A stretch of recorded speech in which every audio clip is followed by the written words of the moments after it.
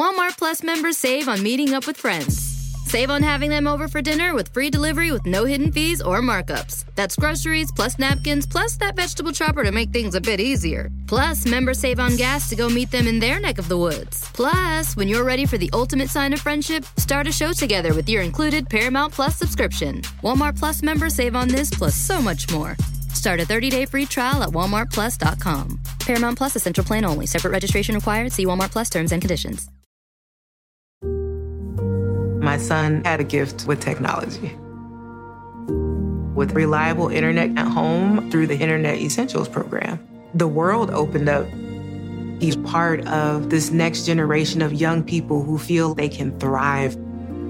Through Project UP, Comcast is committing $1 billion to help open doors for the next generation with the connectivity and skills they need to build a future of unlimited possibilities.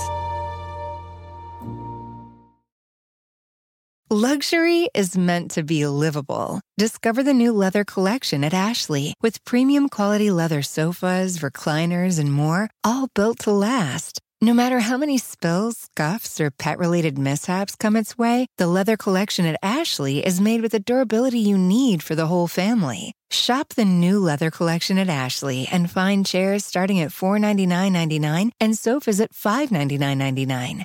Ashley, for the love of home.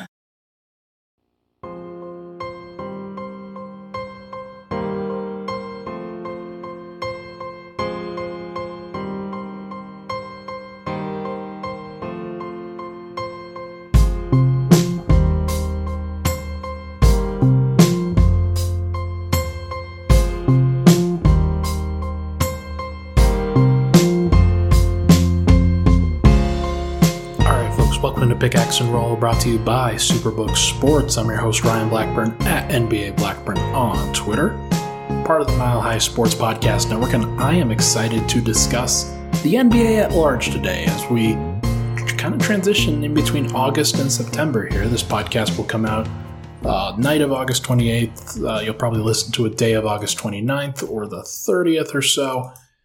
And we're finally getting into the close period of the deep off season. Still got a little bit of time between now and when Media Day starts, where the Denver Nuggets will host their Media Day, I believe on September 26th, so just under a month away from now, but I am going to start really ramping up the preview content, really start ramping up the Nuggets preview content specifically on milehighsports.com. On the website on Monday, you'll be able to find where I ask the question, can Nikola Jokic win a third straight MVP award? I'm going to ask that along with 19 other preview questions for the Nuggets season in a 20 questions format article where I'm going to ask one of those questions every single day during the weekdays between now and Media Day. Should be some good preview content, should be some good fun. I know I've got a minutes projection coming out on Tuesday as well, so be on the lookout for those things on the website. But for now, in this podcast, I wanted to just have some fun with this one. Didn't really have, I had a Nikola Jokic podcast planned. I didn't really want to talk about Jokic. Talked about him on Friday with Swipe a Cam after or on Thursday night after the big Serbia-Greece matchup. Serbia also played today against Turkey, and Nikola Jokic helped win in that game as well. Serbia is doing really well.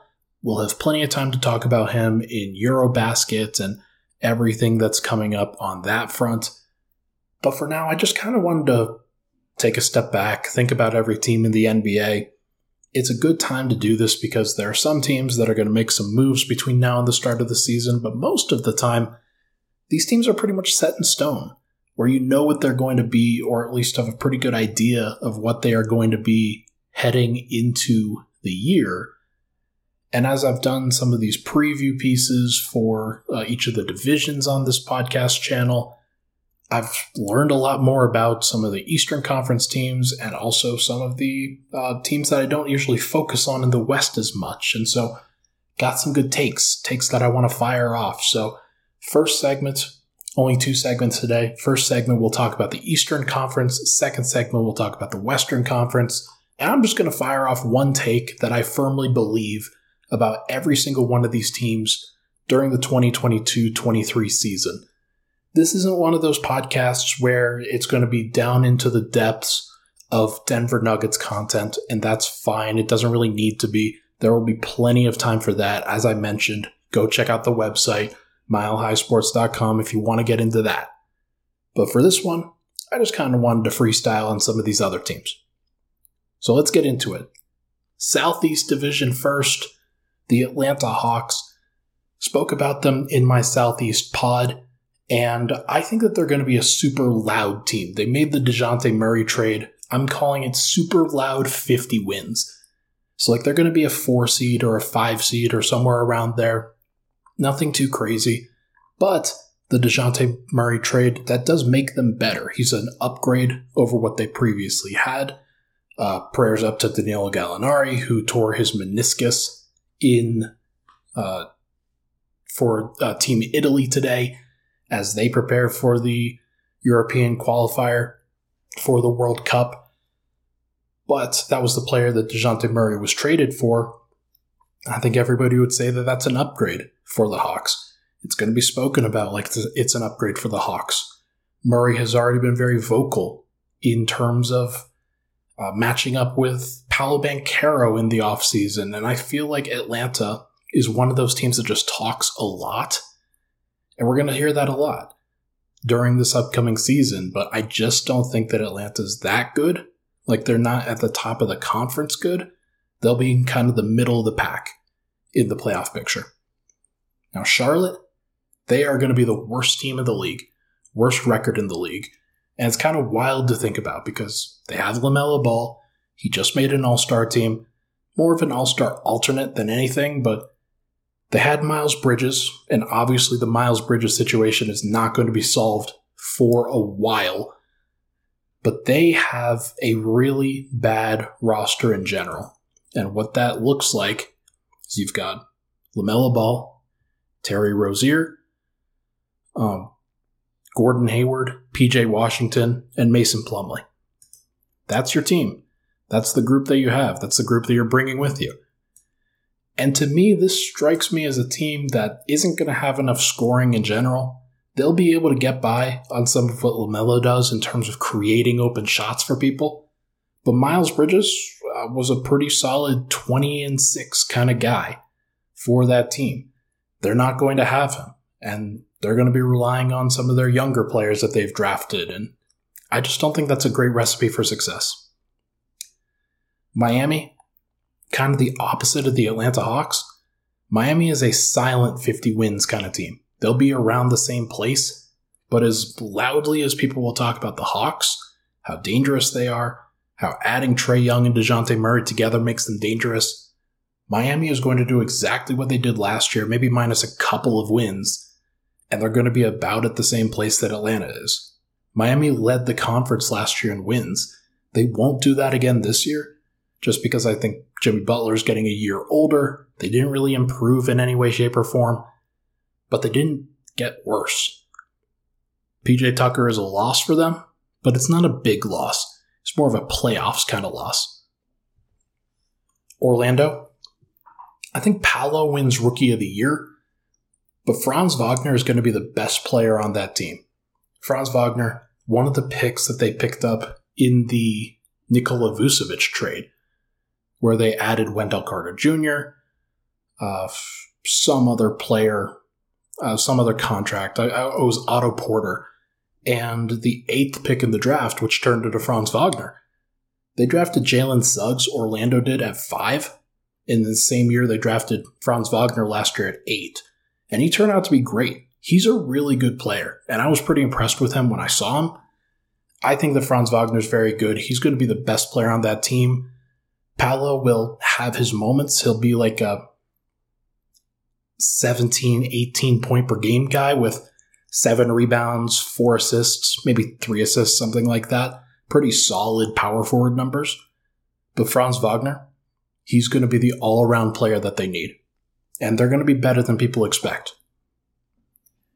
Now, Washington, the team that Denver traded Monte Morris and Will Barton to, in the Kentavious Caldwell-Pope trade. I think that both Monte Morris and Will Barton will be traded at the deadline for Washington. I think they're going to be pretty bad. They are a straight-up 30 to 35 win team. Kristaps Porzingis has improved in terms of, I think, his fit and what he looks like in the NBA. He's really converted to center now. He's no longer a power forward, and that will help their offense. But in terms of the Washington Wizards defense, they do not have enough, and they are not going to look very good on that end of the floor, and it's going to lose them a bunch of games. So I think that Morris makes a lot of sense as a trade piece.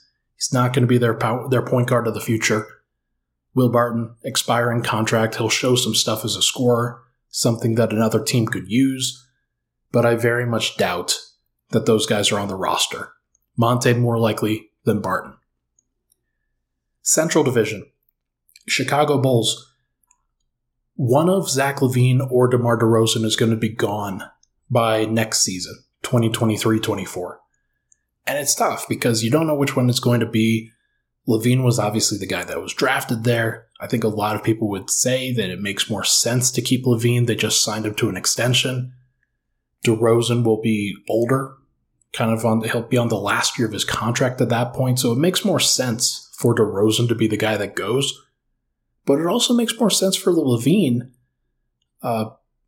because he wanted to be that top guy. He was going to be that best player, but DeRozan just was better last year. It didn't lead to anything important. They were too injured to really make good on what was a good start. And their defense is not going to be very good next year either. So I would be a little bit worried about Chicago. They've got, they feel like they're very precarious at this stage where you've got DeMar DeRozan, gave you a really good year, a career high year. Is he going to give you another? Probably not. And if that's the case, LaVine or DeRozan, they kind of cannibalize each other a little bit. So wonder if one of them is going to go. Now, Cleveland. I think they're in line for 50 wins. It seems like people forgot about Cleveland a little bit. They fell off last year, a lot of it due to injuries, but they have a young nucleus. Unlike the Chicago's, which is much older, Cleveland, they feel like they're still on the upward trajectory. When you add a guy like Evan Mobley to your roster and Darius Garland and Jared Allen, they make all-star teams last year. Obviously, those guys were kind of fringe all-stars, not necessarily in the thick of things, but there's no doubt that Evan Mobley has the talent to be the guy that leads that team at some point. And it's going to be interesting because he's not really a traditional, like you would think that the point guard, a playmaker, is going to be the leader. Mobley could be that guy.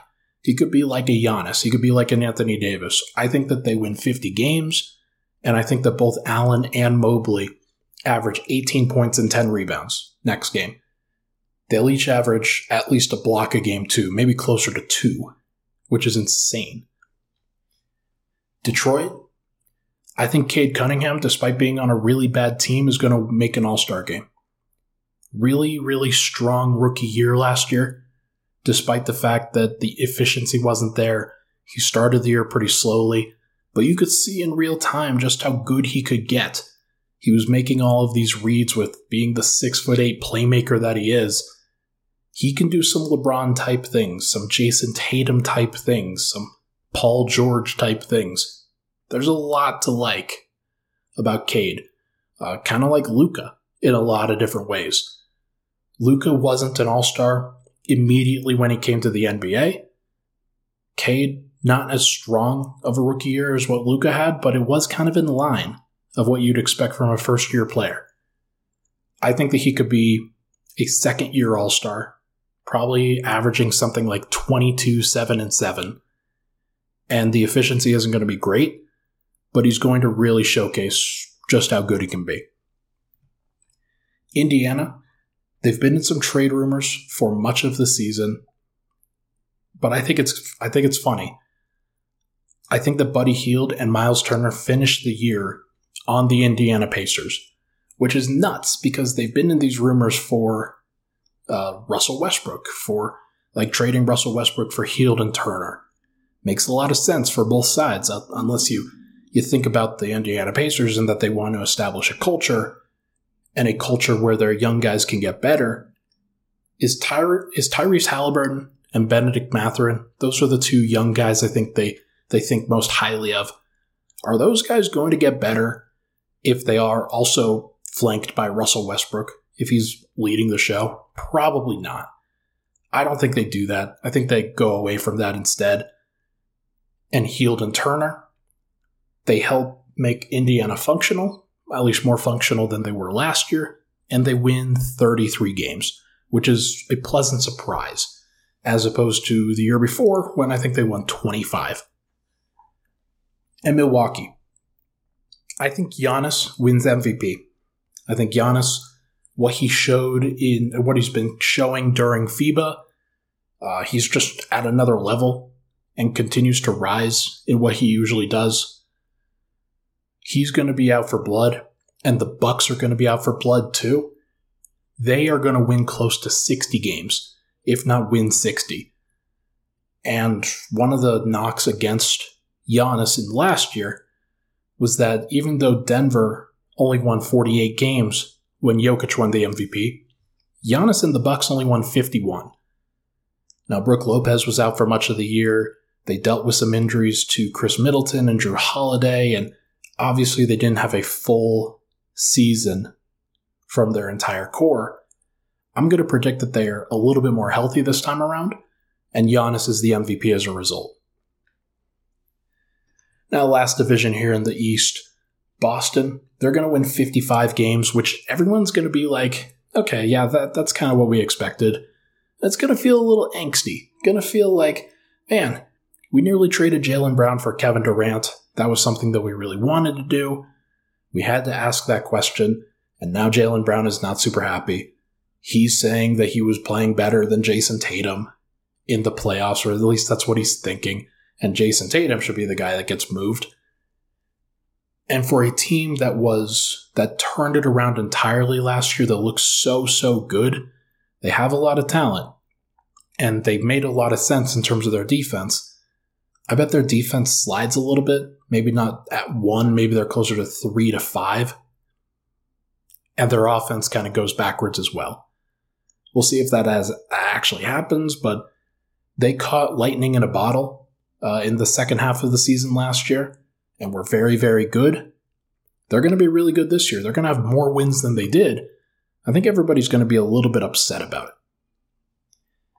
Brooklyn, we're getting the "why were you worried about me" season from Ben Simmons, where he just kind of shows up out of nowhere, comes into camp, is a starter for the Nets. Kyrie, KD, Joe Harris will be out there. Nick Claxton will be out there as the center. And then Ben Simmons is also going to play some 5, but he's going to play kind of in a versatile jack-of-all-trades kind of role, where he'll get to handle the ball a little bit, but he'll also run some handoffs. He'll do some things in transition. And people are going to be like, wow, Ben Simmons looks pretty good. Looks kind of like he did. About 15 points, 8 rebounds, 8 assists, all defense caliber player.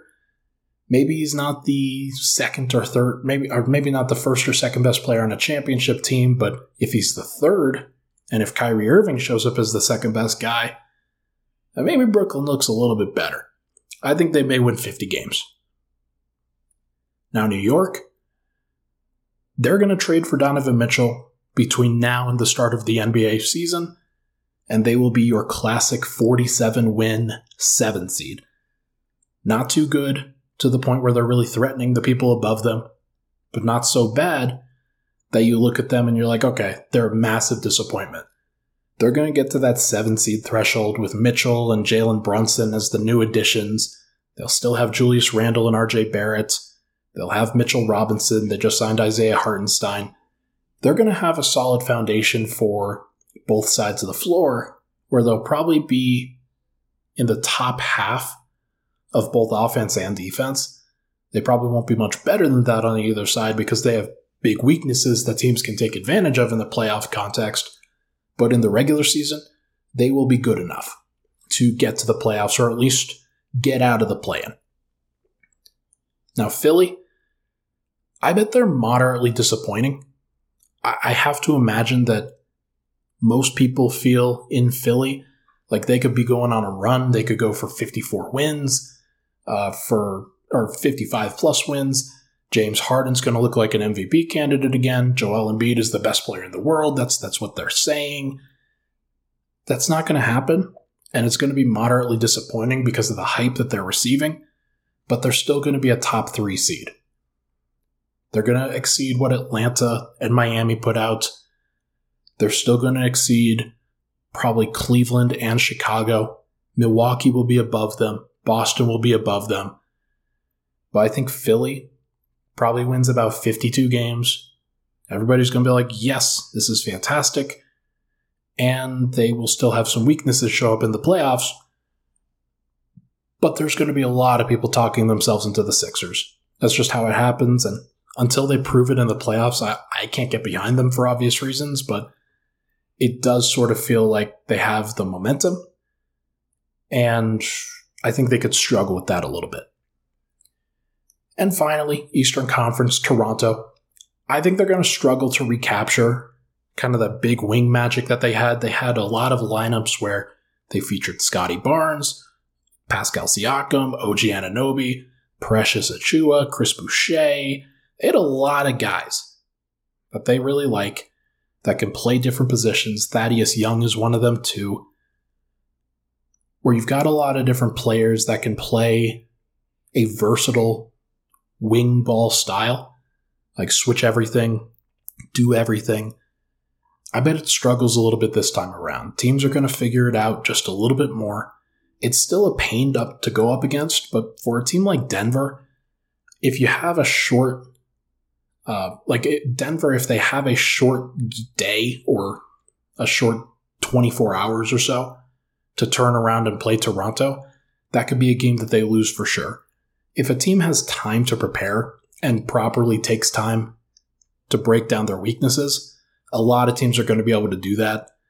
I think Toronto finishes 500, maybe 45 wins, somewhere around there, but they're going to be a little bit more disappointing than I think a lot of people would suspect. Let's take a break. When we come back, we are going to transition over to the Western Conference, but first, this podcast, as you know, it's brought to you by Superbook Sports. Summer is here, and there's no better time to make your first bet with Superbook. Along with its usual vast betting menu, Superbook already has a lineup for every pro football game this fall. Plus, when you make your first deposit on the Superbook app or sign up at superbook.com, they will match 100% of your money up to $500. It's never too early to start thinking about football at Superbook Sports. Place your bet and start winning today. Visit superbook.com for terms and conditions. Gambling problem, call 1-800-522-4700.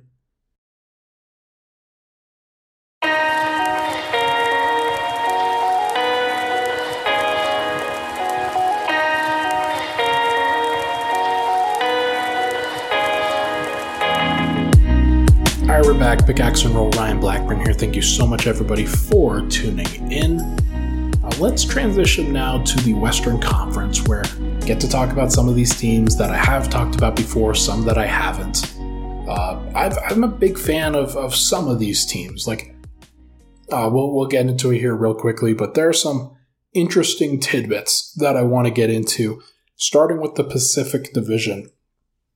Golden State, champions of 2022. I think that Jonathan Kuminga is going to lead the team in true shooting. And that might mean very little to people that listen to this pod. They're like, okay, so what? What is he actually going to do? Well, they have a role kind of open to them now that Gary Payton II is not on the roster, where you need a guy who's a play finisher that isn't a center. Jonathan Kuminga is not a center. He's like 6'7", 6'6" to 6'8" in that general vicinity, 225 pounds, 230 pounds, and is just built like a Mack truck, very strong, very athletic, big leaper.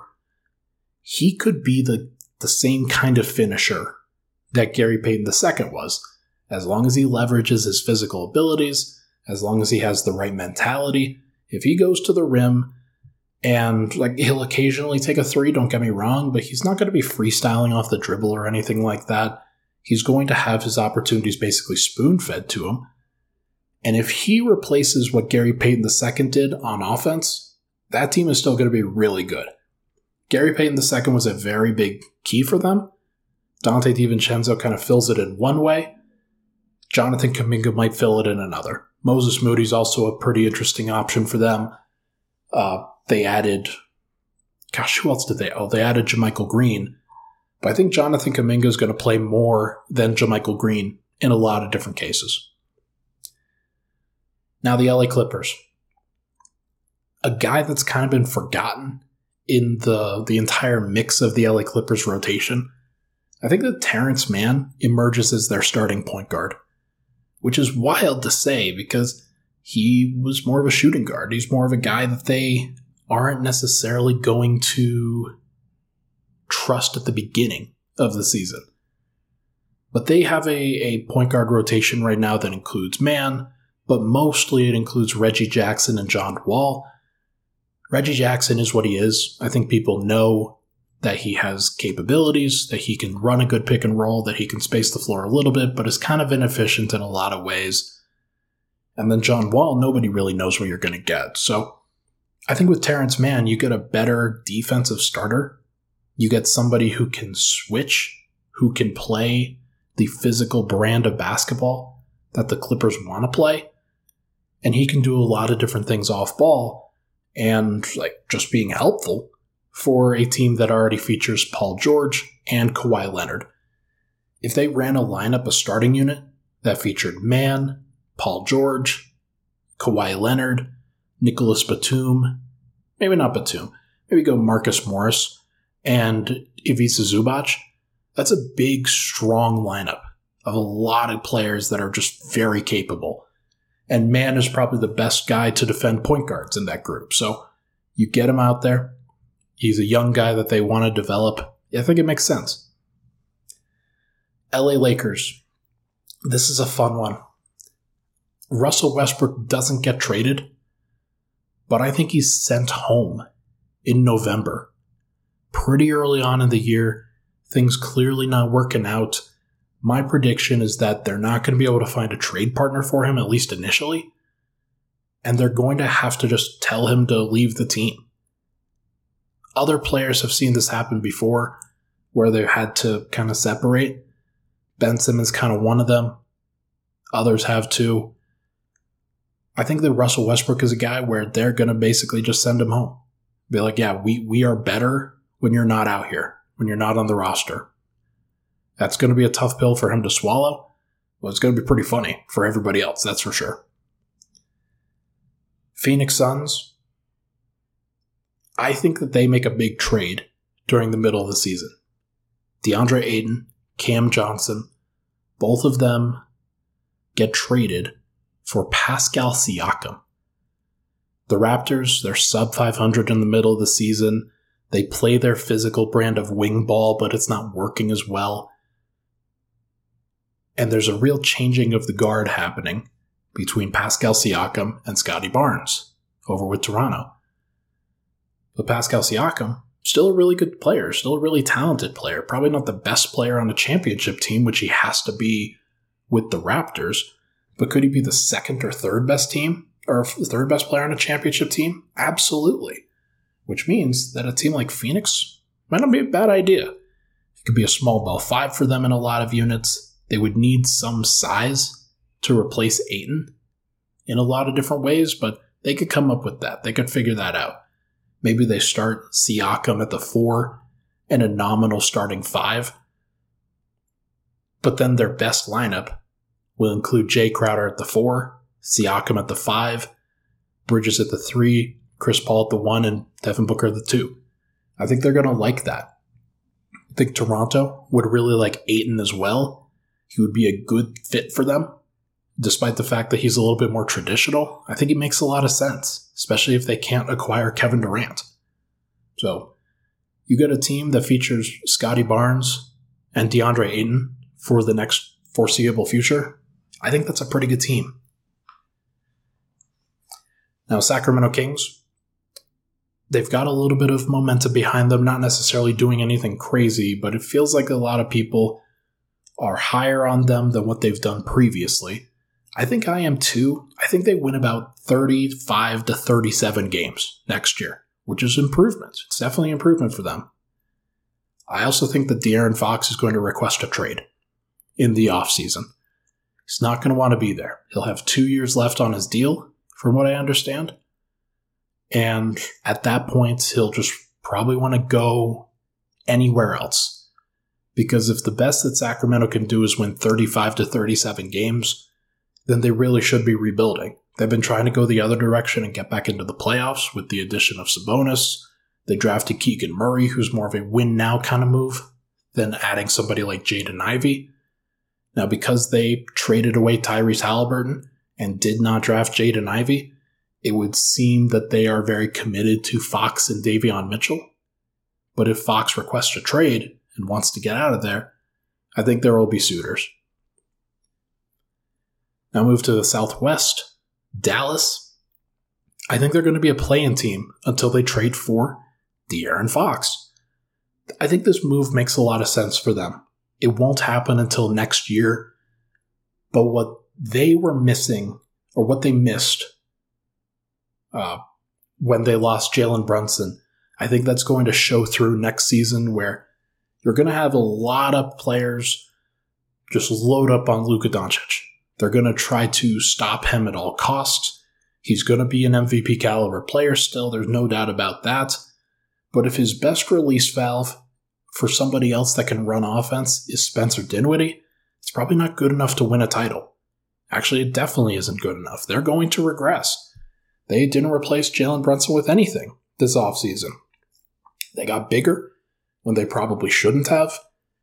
And I think that they're going to back away from that, and they'll probably go after a guy like Fox. They've had trades with the Sacramento Kings before, but it strikes me as a really nice move for a team like Dallas, where you can play 48 minutes of Luka or Fox on the court, and they'll always be able to stagger, they'll always be able to create. They can move Spencer Dinwiddie in that move as the matching salary, and then try to just add as many young pieces and picks to make it work as possible. They don't have a lot of young pieces and picks to get excited about, to write home about, but I do think that that's the kind of move that they'll be looking for. Now, Houston, I think that they are on the Phoenix trajectory, and what that means is you've got a player in Jalen Green, you've got a couple of other young guys that you get to be excited about, Alperen Şengün, Jabari Smith Jr., those guys.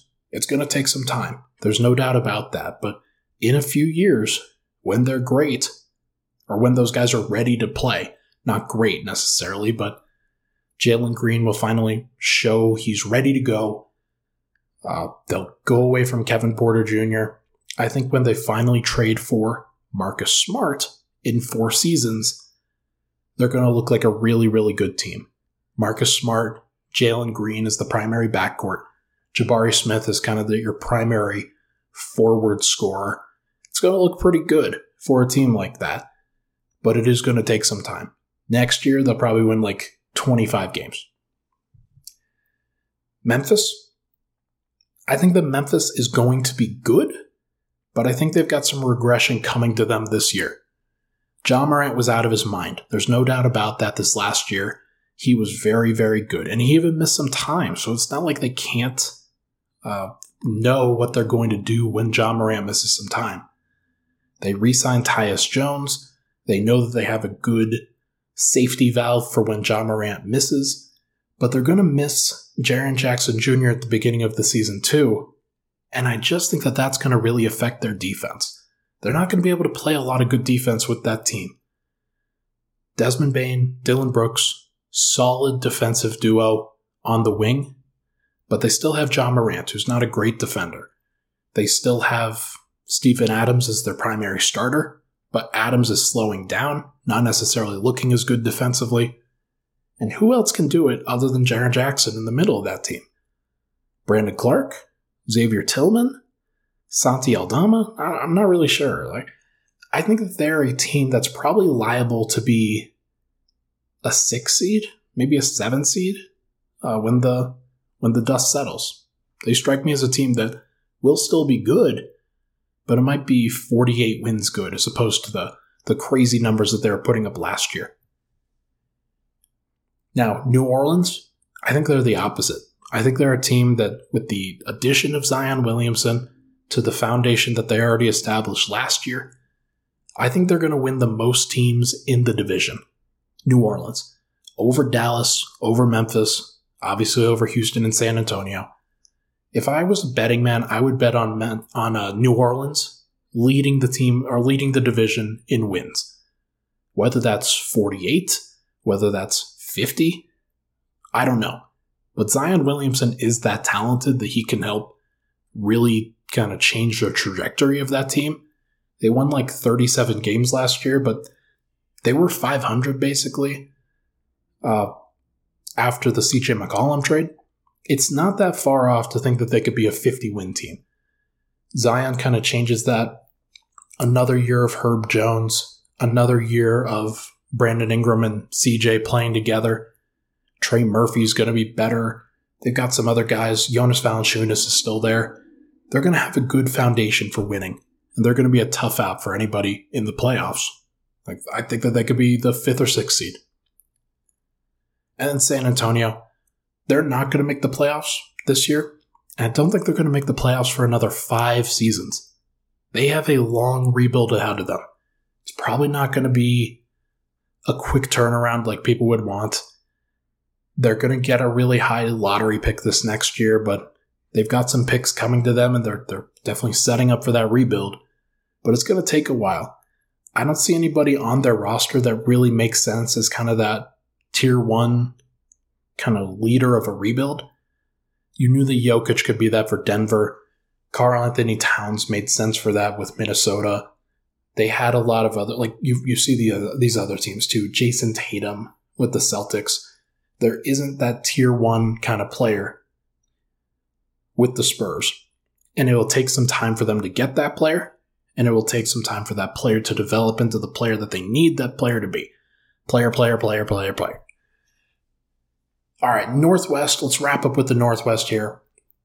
Minnesota just made the Rudy Gobert trade. Obviously, they have Tim Connolly in-house now. I think they're going to win 52 games. They're at 46, I think, this past year. They probably could have been higher than that. Had a little bit of variance. But this is a team that is going to have a pretty high floor. Just because Rudy Gobert has always been on teams that have had a really high floor. 52 wins seems about right for them just because there's not a ton of competition in the Western Conference because of the lower tier teams. Like the Lakers are not going to be a problem for the Minnesota Timberwolves. The Sacramento Kings are not going to be a problem, despite the fact they could take 1 game or 2 off of a team like that.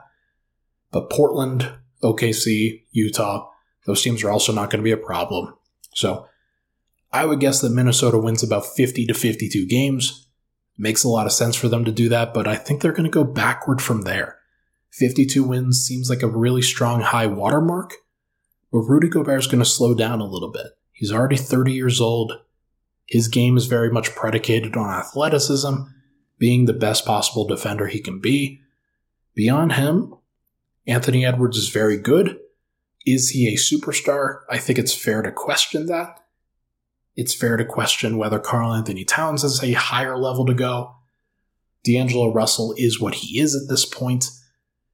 They don't have a lot beyond those guys. And though those players will be very helpful, their depth is going to kill them in a lot of different ways. They're going to have a lot of bad shooting nights. They're going to have a lot of bad defensive nights. And though they will be pretty good in the first year, I think their lack of depth is going to really hurt them going forward. OKC, they have probably not a lot of reason to compete this year. Chet Holmgren injury, really sad, really unfortunate for him. Definitely doesn't, it doesn't do anybody justice for him not to play. You would want to see a guy like that play and develop and make sure to get OKC to a new threshold. I think the first year that OKC tries to win they're going to win like 50-plus games. They're not trying yet. They still have a bunch of draft picks that they have to kind of turn around and flip. They've still drafted players like Jalen Williams 2, Osman Dang, like Jang. They have a lot of players that are still young, that are still going to continue to develop. But until they kind of convert some of those players into veterans that can be helpful around Shai Gilgeous-Alexander, Josh Giddey, Chet Holmgren, guys like that, until they convert those guys into vets, I just don't know what we're going to see from this team. But the first time that they try to win, they're going to be really good. Portland, I think that Anthony Simons, I think he's a comparable player to CJ McCollum, who they just traded. They've been very high on Anthony Simons for a long time, but I just don't think it's going to matter. Like, Damian Lillard is a very, very talented player. Anthony Simons is also turning out to be a talented player. Jeremy Grant, talented offensive player. Gary Payton II is not going to be able to carry everything for them defensively. And Yusuf Nurkic, despite the fact that he's a decent rim protector, he's not a good one. He's not really impactful in that way, and he can't make up for the difficulties of a team like Portland, and they have so many of them. There are going to be some good defensive lineups that they feature where they have Josh Hart, where they have Jeremy Grant and Gary Payton II all on the floor at the same time. But can they play enough offense with those guys too? Are they going to take Nurkic off the floor? Are they going to take Simons off the floor? I think it's a good question. And last two, Utah. I think they're in for a process-style rebuild. They're going to trade Donovan Mitchell at some point. There's too much smoke for that not to happen. If they hold on to him, he's going to fester. It's going to be bad. So they need to pull the plug. And they've already grabbed a king's ransom worth of draft picks from Minnesota. They've already grabbed Talen Horton-Tucker from the Lakers for Patrick Beverley. Can they convert some of those other guys into picks? Probably. This feels like a good opportunity for them to really sell off all of their veteran pieces, try to recoup as much value as possible, and then turning Donovan Mitchell into the best possible trade package that he possibly can get. Whether that's Quentin Grimes, Obi Toppin, and 7 first-round picks from New York, whether it's something from Miami, I don't know. Maybe Detroit gets involved and they trade Jaden Ivey there. Maybe Toronto gets involved and they trade Gary Trent Jr. and OG Anunoby, and then just have a bunch of picks as well. I don't know what they're going to do. It's going to be interesting to see how Utah handles this, but I think that they're in for a bad few years. And it'll be interesting to see whether they can get out of that like the process did, or if it's going to take even more time than that. And lastly, your Denver Nuggets. I think the Nuggets are going to win the title next year. I haven't said that out loud a lot. I've implied that I think that they have a really good shot. I've implied that their title odds this year, which are like plus 2,000 at a lot of bookmakers, those seem pretty crazy to me just because you're getting as much talent back as you do, and they already have debatably the best player in the world. Like, it just makes a lot of sense that they cleared up some weaknesses and are going to be better. But even more than that, I think people forget that Jamal Murray is as good as he is. I think people forget that Michael Porter Jr. is as good as he is. Denver's going to win a lot of games with that duo combining for like 75, 80 points. Those guys are going to be crazy, especially when the playoffs roll around. The last time they were all playing together in the playoffs, they made the Western Conference Finals and lost to the title champions, like the LA Lakers. And the Lakers were just better prepared for that moment than Denver was. But Jokic is a better player than he was then. Porter is certainly a better player than he was then. If Murray just gets back to the level that he was at that point, where he was averaging 26 and 6 on 50, like he was at 45, but if he's at 40, that's fine too. 50, 40, 90 or close to it. That's incredible. And that's all Denver's going to need. They have enough defensive personnel to surround those guys and make sure that they defend enough. But as long as their offense is humming, they're going to be impossible to stop. Nobody is going to be able to keep up with them. And it's going to be a race in a lot of those cases. Where you've got a team like the Warriors, where you've got a team like the Suns, you've got a team like the Clippers, the T-Wolves.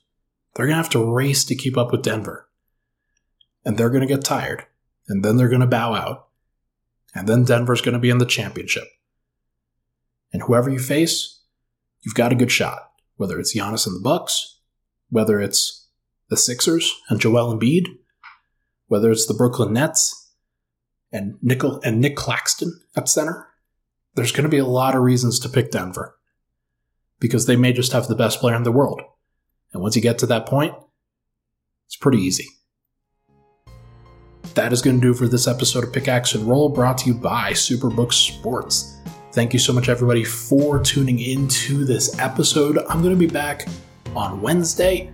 Going to be recording a podcast probably Tuesday night on another division. Maybe I'll focus in on one of these divisions, but I just decided I wanted to take a break. I was going to talk about Jokic, but we were talking about him plenty. He's got all the credit in the world, and he'll plenty of airtime. We'll have to talk about Jokic going forward. Thank you so much, everybody, for tuning in. We'll talk to you guys very soon.